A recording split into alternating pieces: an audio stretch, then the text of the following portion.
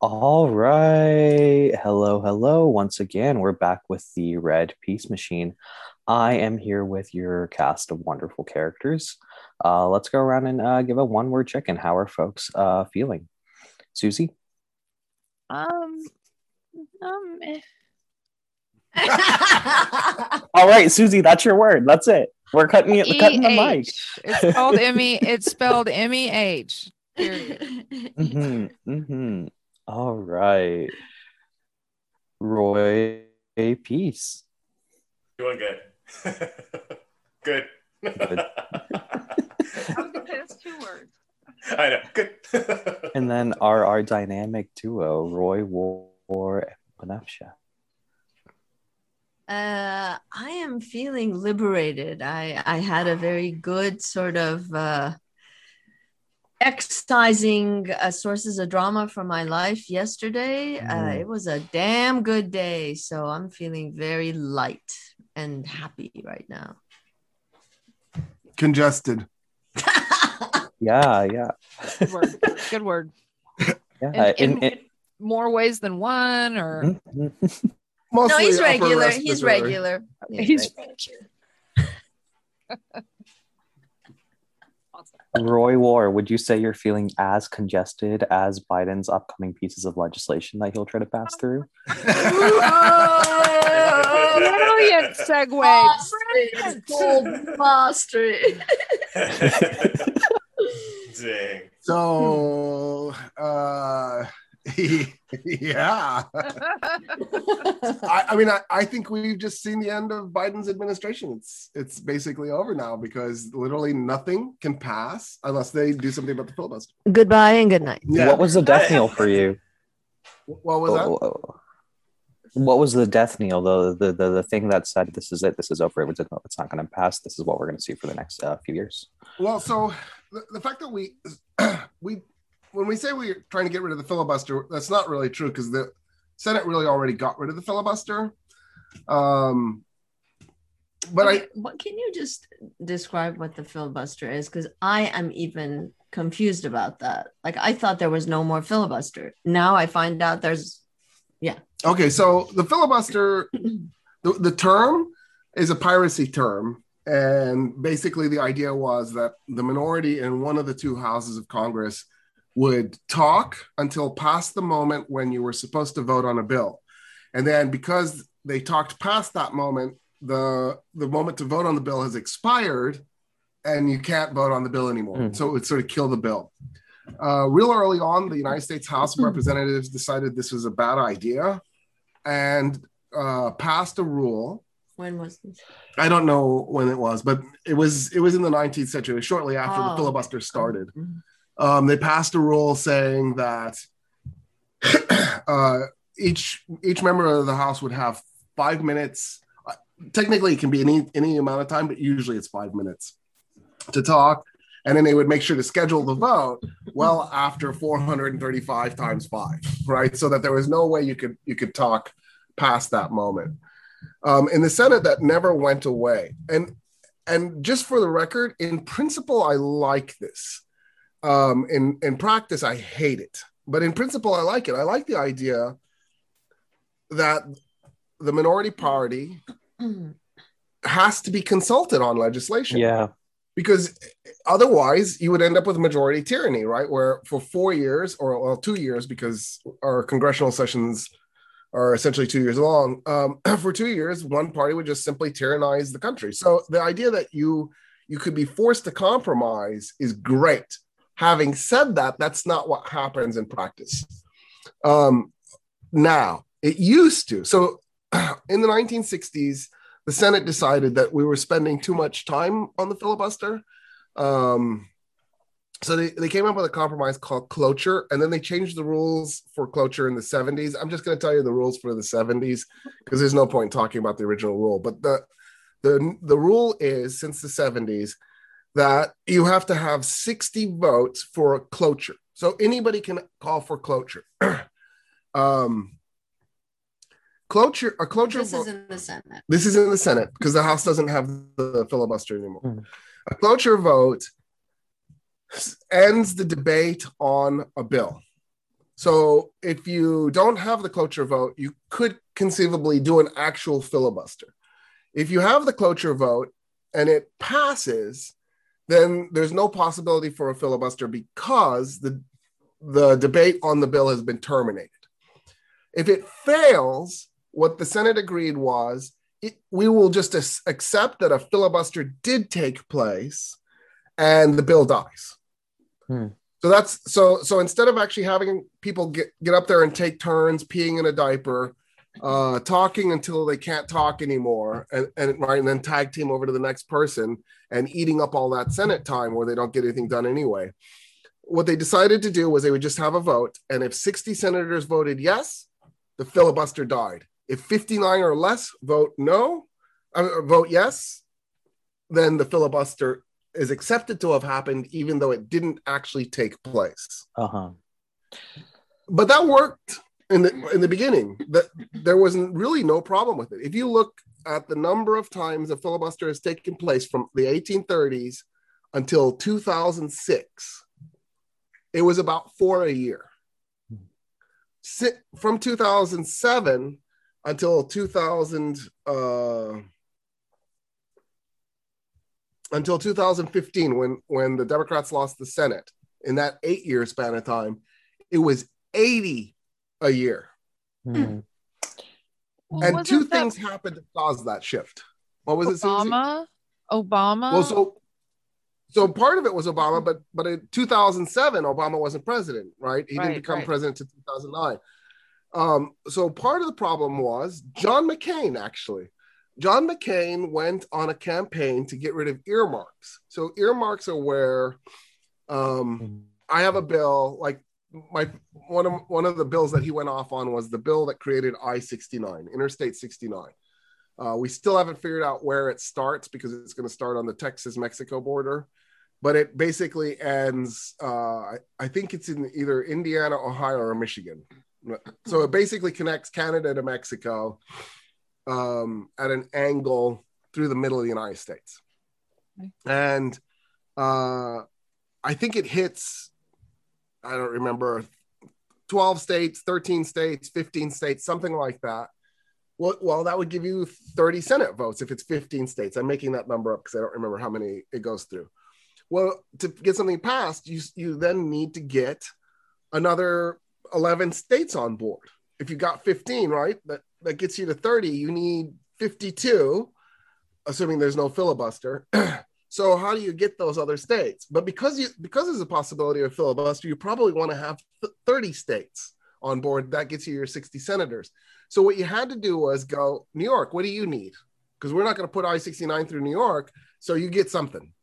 California, what do you want? Alaska, what do you want? And of course, Alaska famously asked for the bridge to nowhere that was going to connect an island off the coast of Juneau, Alaska. Russia.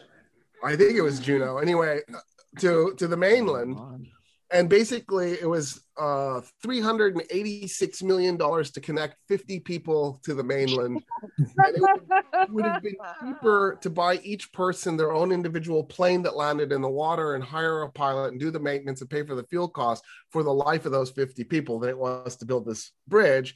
And really, the reason they were doing it is a bunch of corrupt Alaskan politicians had bought land on that island. And once they built the bridge, they could then do a housing project on it and sell that land at a huge profit. And John McCain, Maverick, gets up and goes, earmarks are disgusting. And he led a campaign to end earmarks. Well, there is now literally no incentive on earth for any senator to ever vote for anything because they can't affect and improve the lives of their corrupt, rich asshole friends. So that's half the equation. The other half of the equation is that the Republicans decided once Obama was elected, but the idea started percolating in their heads even before then when the Democrats captured the House and the Senate in 2006, that they were going to do scorched earth, that they were going to vote against every single policy that Obama put forward, even if it was a policy they absolutely loved, because they were going to try to bring the United States to its knees to force the American public to vote Republican.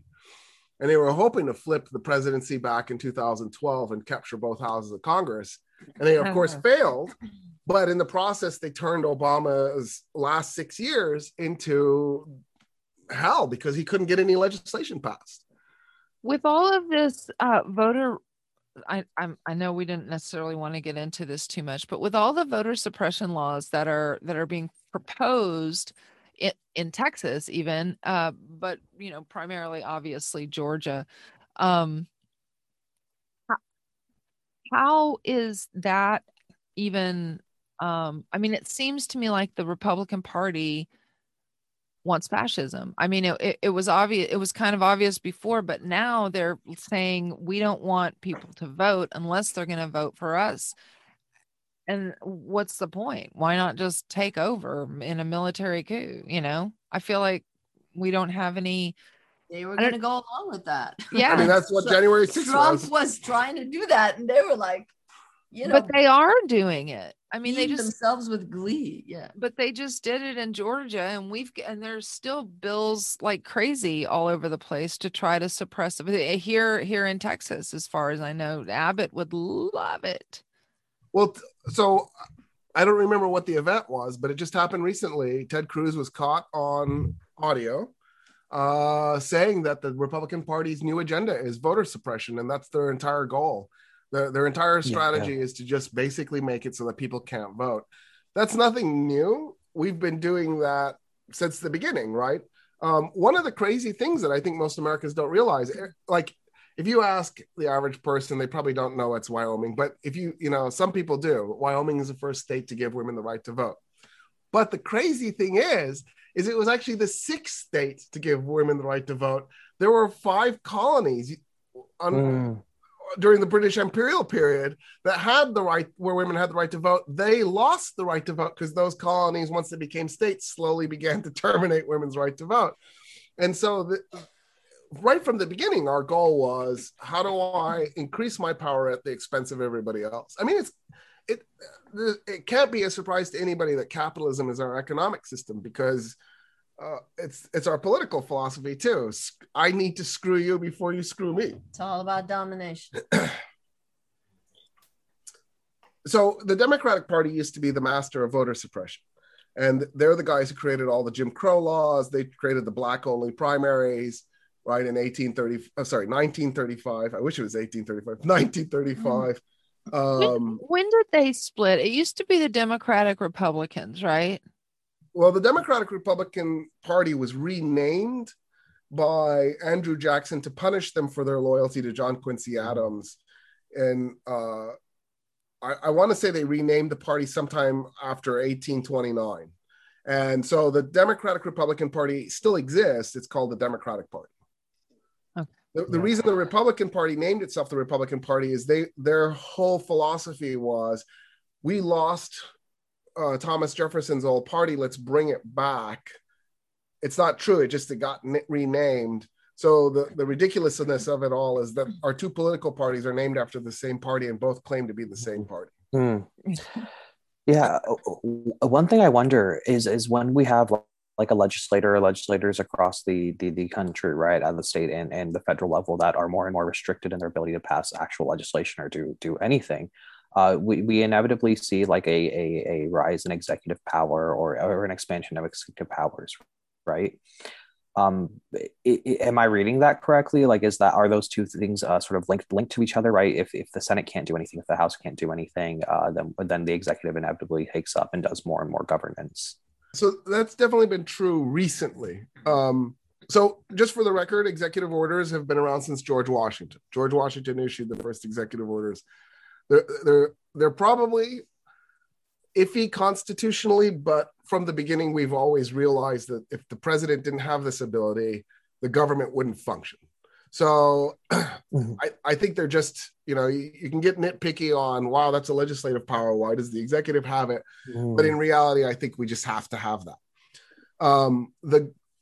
And every president had a different number of executive orders. Like it fluctuated wildly. Some presidents were big into it. Some presidents were reluctant to do it.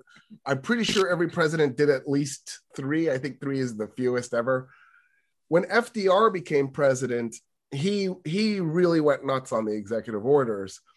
And I think most people recognize now that it was necessary because it was the only way to navigate through the crisis of the Depression. And then World War II comes along. And so he's got these two crises that he's managing at the same time. But what that did was it really opened up the idea that the president had a lot of legislative leeway. Having said that, even throughout the Cold War period, with all the partisanship that we had, Congress sort of understood, whether it was the Democratic Congress and a Republican president or a Republican, there weren't very many Republican Congresses during the Cold War period. In fact, there were none because during the Cold War period, the Democrats owned the House. But the Senate would occasionally flip Republican. And the understanding was that it's that guy's the president. This is the law he wants. Let's pass it, but let's get something for it. And we'll make him compromise with us. And right up until Reagan. Yeah, but this is still when there's a positive. This is still when the opposing party, this party still has a positive view of government and what government can do. Right? They're still thinking about the federal government as something that has and should engage in actions at the governmental level, which I think is different from today. Right? Today, there's just a radical limiting of any kind of government intervention at the federal level. And that's Reagan. So what happened was Reagan comes along and he says, we need to break the federal government. We need to knock it down a notch. And the reason we need to do this is because we need to get people off of welfare. We want to get people off of dependency on the government because it's hampering capitalism. Mm-hmm. And we need to break the unions. And he had this agenda. And lower taxes for the rich so the rich can get richer and raise taxes on the middle class. That was his agenda. And part of that was to create an ideology of distrust. The federal government is your enemy. We need to break the federal government. How can we do this? We can do it by cutting taxes and we'll just deprive it of money. And so there's a whole now political philosophy in the United States where, 40-something% of Americans believe the government is the enemy. Which is hilarious in a democracy. Like if we were an authoritarian state, that makes sense. But in a democracy, that means that the people are the enemy. Which it kind of, I think there are a lot of people who don't want to get this vaccine. And I think it's because they don't trust the government. I mean, that's what the majority of them I hear talking about. I've heard one woman say, "Oh, I've never put anything in my body before." And I'm like, I don't know how you make it without eating, but okay. But anyway, so I think that the distrust of the government is only going to get deeper. Q may be gone at this point because he's screwed up so many premonitions, or she, I think it's a he, but I think it evolves though, right? That Q stuff evolves as I'm sure it does. Well, it's like, oh well, actually this is happening, and like, the world ends in 14 days. Yeah. I mean 21. Even though Just like every religion. It's always a story. Yeah. Exactly. So, okay, so I'm sorry. I just wanted to throw that in that we just still have this horrible, this mistrust and distrust of the government. It's horrible. We have no leadership right now.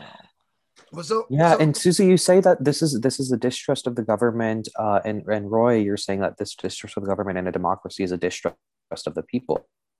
Yeah. But, what way to articulate the people than to suppress their vote, right? I'm sorry. I just wanted to add something that just to add to what Susie was, the insight that Susie brought. I just want to say,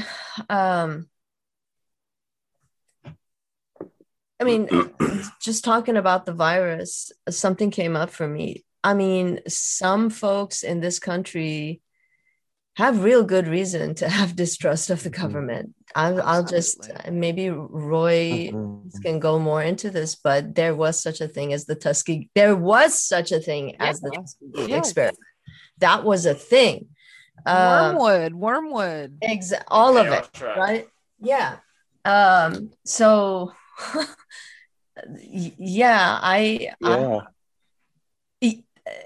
there is a distinction between the people and capitalism and the stewards of capitalism. So Yeah, there. I just wanted to.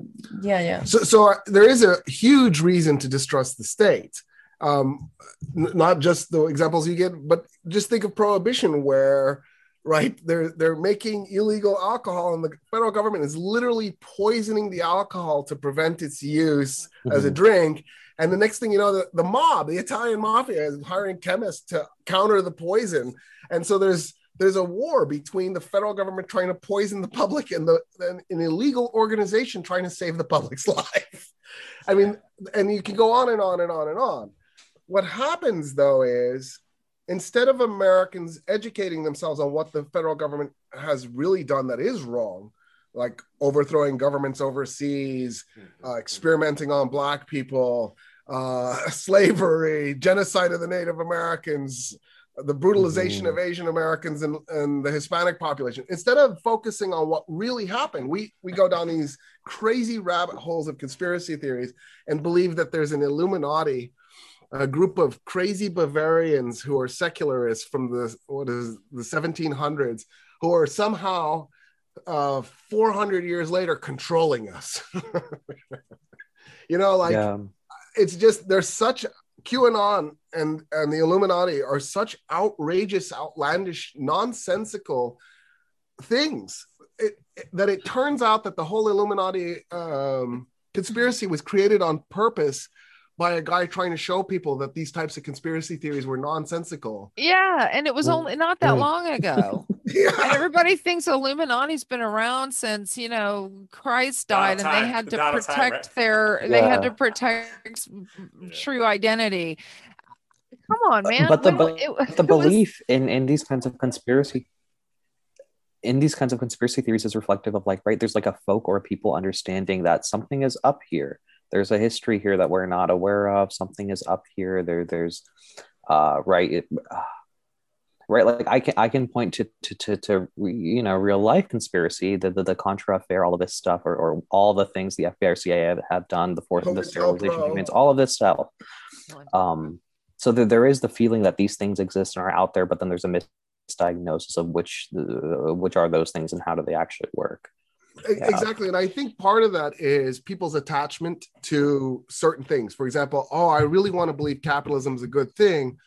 Okay, but I have all this evidence that it's not. How do I make this make sense in my head? And so you end up twisting this illogic knot around your brain until you cut off the blood supply. And then, of course, you could do this with religion too. Like, I really want to believe my nonsensical set of myths, but in contrast to what's really happening, clearly they don't jive. So I need to find somebody else to scapegoat to make them the villains in this story. And I think that's what happens. The tragedy is that there's real serious political consequences. Yeah. Our infrastructure is falling apart. We've done nothing for the environment. The global system is falling apart. The United States isn't producing anything. The United States is finished if we don't do something to change the way we do our economic system.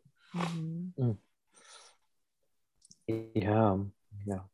We're definitely and will Georgia be consulting voters on those changes to our economic right system? And so what does the Republican Party do? It decides to dedicate itself to suppressing votes. That's its new agenda. Not defeating abortion, not killing Muslims, but trying to wipe out brown and Black votes. Yeah. But that's deliberate. It made the most sense for them, right? They have decades worth at this point of reports that would say, hey, there's a demographic shift going on. Y'all either need to appeal to minorities or the party is done for within the current state of affairs. And they said, okay, let's change the current state of affairs and let's make sure these folks can't vote in order to continue to exist. Yeah. And so that I mean, it's how do we counter that, I guess, is the question. If these folks are shutting polls down and making people drive 2 hours to vote, but not on Sundays, because what I loved about this is they had to preserve the Sabbath, which is not Sunday. So I don't understand and I feel like I say I don't understand a lot, but what do we do to counter this? How do we I mean, the strolls to the polls are being ended because they're not going to vote on Sundays. They're limiting our early voting. They are making it so you have to have 6 forms of ID. I saw that it included. I saw it also included you can't give food and water to people in line. Yeah. Like what? Yeah. So what is this? I think it's already being done. I think the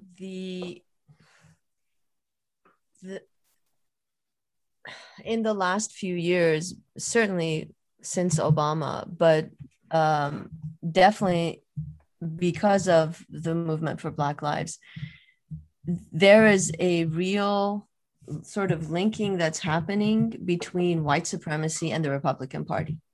And it's being revisited, rebroadcast over and over and over again, the linkage. And it's becoming more and more solid in the imagination of the American people. Yeah. That you cannot separate one from the other. And this is really hurting them. And when we just had the conversation about when Ramesh, you just brought up that, they literally tried to appeal to people of Blacks and people of color, and they just couldn't, because there's no way. Nobody's being fooled anymore. So of course the next move is to suppress. What the hell do you have to lose? You said that this is harming them, though. I don't remember the phrase that you used, but you said that this isn't working for them. Is this not working for them, or are they being punished at the polls or in any capacity from this strategy or from this link to more and more explicit link to white supremacy? I think the way that the culture is shifting and moving towards making the connection between the Republican Party and white supremacy, it is just a matter of time before it crumbles. I'm so worried that it won't crumble. This is not sustainable. It is not sustainable because the public is moving.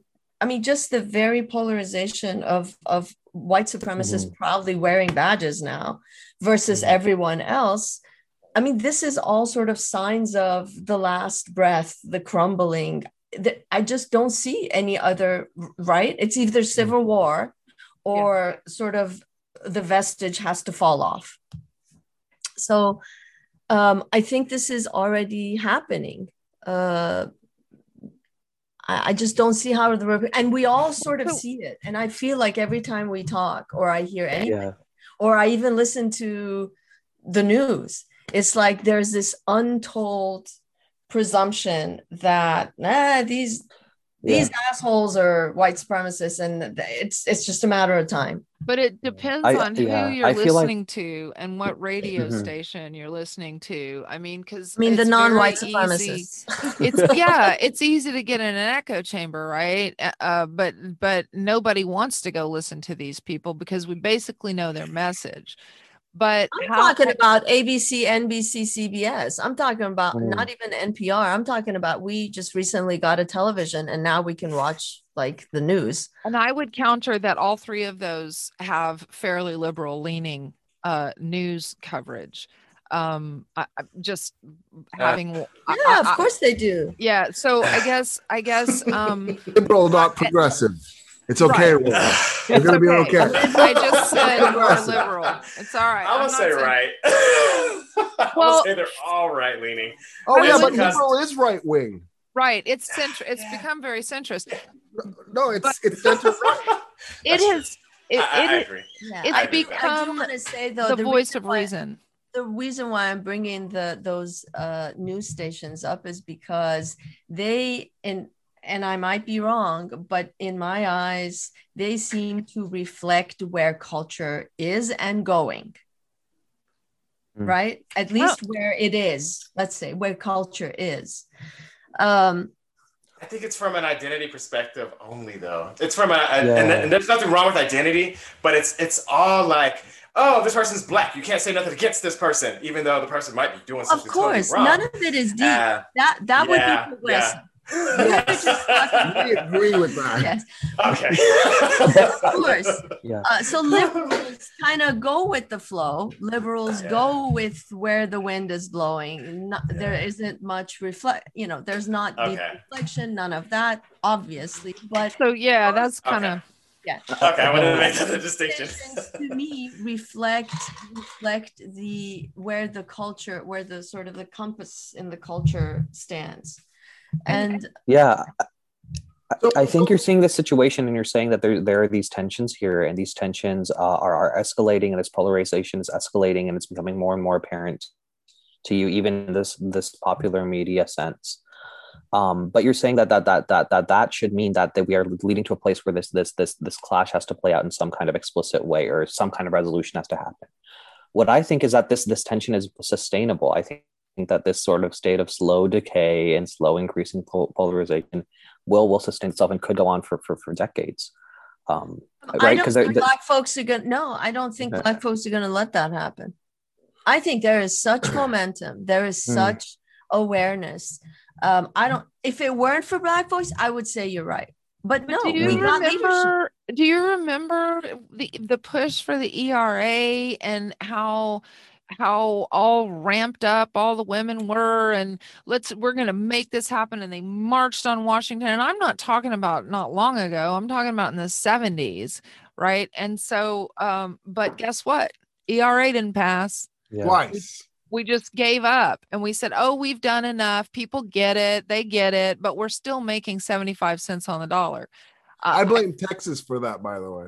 And I think backlash is a real thing. And I think that the pendulum can swing very, very, very, very, very far one way. But having that, trajectory, it's going to come back. And I feel like this backlash that we suffered with Trump was this pendulum going all the way the other way. So it is swinging back our way. I think, Benefsha, like you're saying that,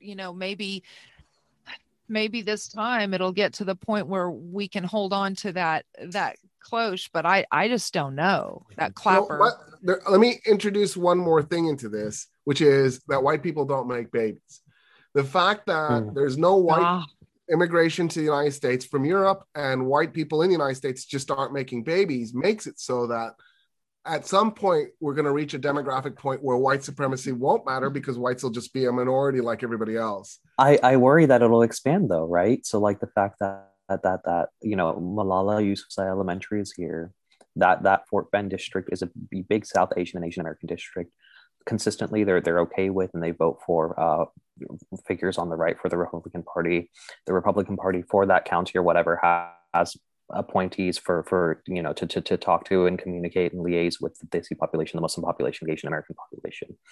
And these are people who are happy to be fully Texan in their projected sense of what Texan is, which is to go out and buy guns and vote Republican and act and behave in a certain kind of way, to want to have the same rhetoric around like welfare and immigration and all of these things. We are the good immigrants. We immigrated in the right way. Look, we were educated and we proved ourselves and we got to immigrate. Why should these people coming over the border be allowed here? We need stricter immigration. It's all of this stuff.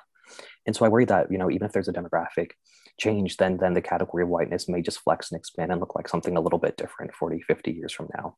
The same way that it has done, right? So like the percentage of people who are Anglo and Anglo descended is something that we aren't even at least aware of or conscious of as that being a separate category from whiteness. Irish Americans get to be lumped up in there. Italian Americans get to be lumped up in there. All of that.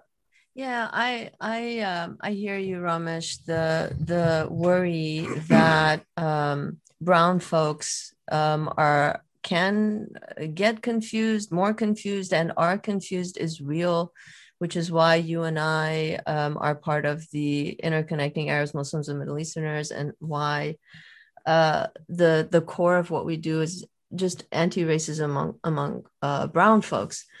I get all that, but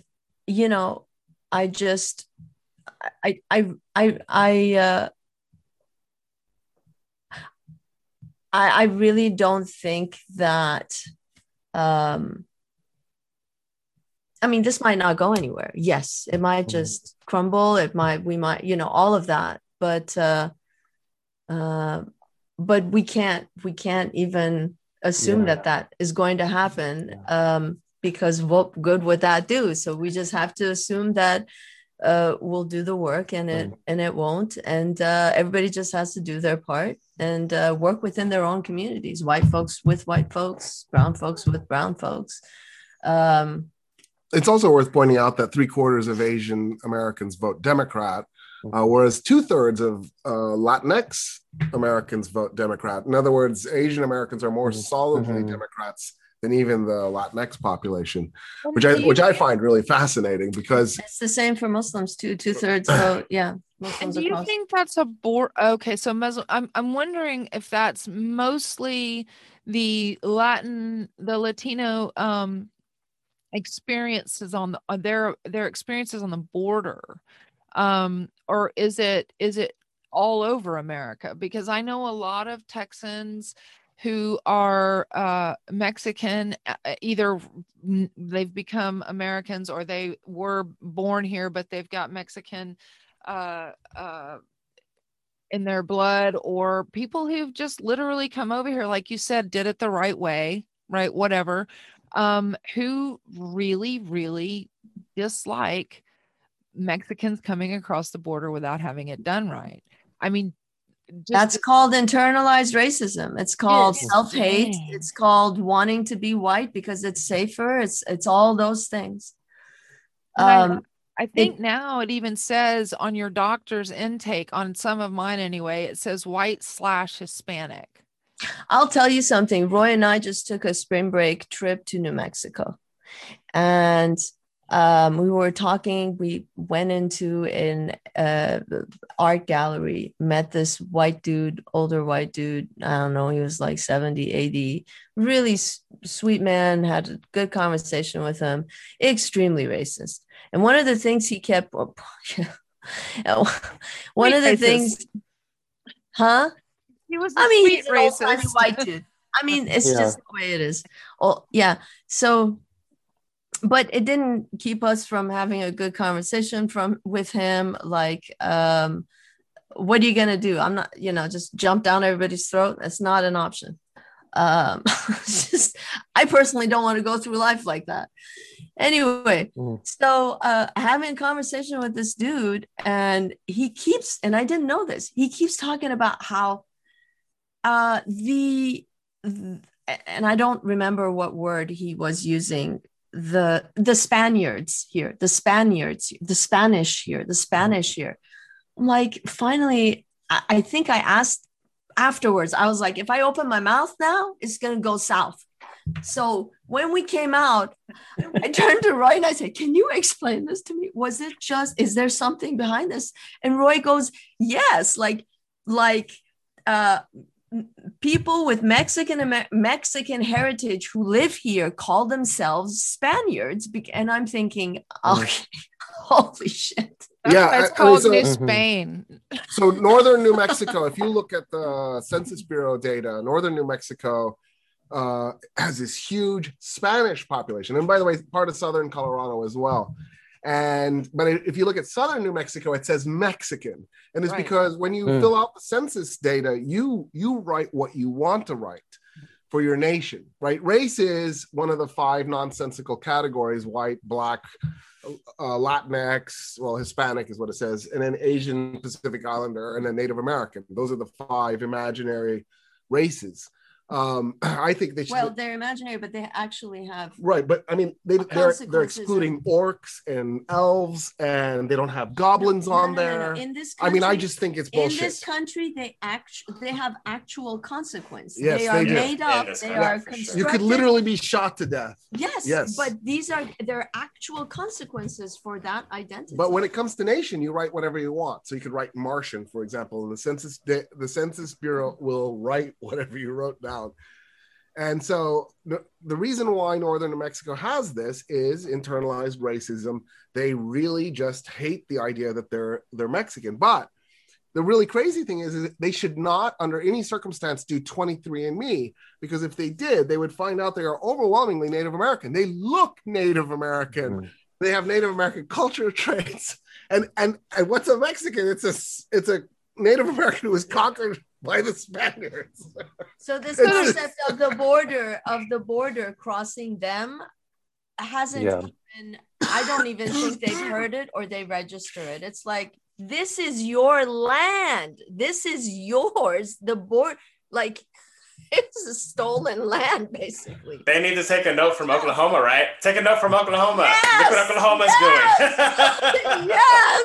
Go to Oklahoma. See what they're doing. Yeah. Yes. Speaking about the border, we recently had a familiar friend of the podcast, a friend of RPM, visit the border and give us a little bit of a tour of what he saw. Do we want to check out that clip? Are we going to show I'd love to. Does anyone still have it pulled up? I just caught on to what y'all were talking about. Wait a minute, what friend are we talking about? Get it? I'll get it. You're getting it? Okay. Hey. Oh, what was his name? Yeah. So it's past midnight. Oh yeah, He's an old familiar. The water is right behind me. Water is right Down the Texas border, along with 18 senators. We made the trip to see the crisis that is playing out. We've already gone to detention facilities that are overrun. Many of them with families, small children. We saw multiple mothers who were nursing infant babies who had just crossed over and were being housed in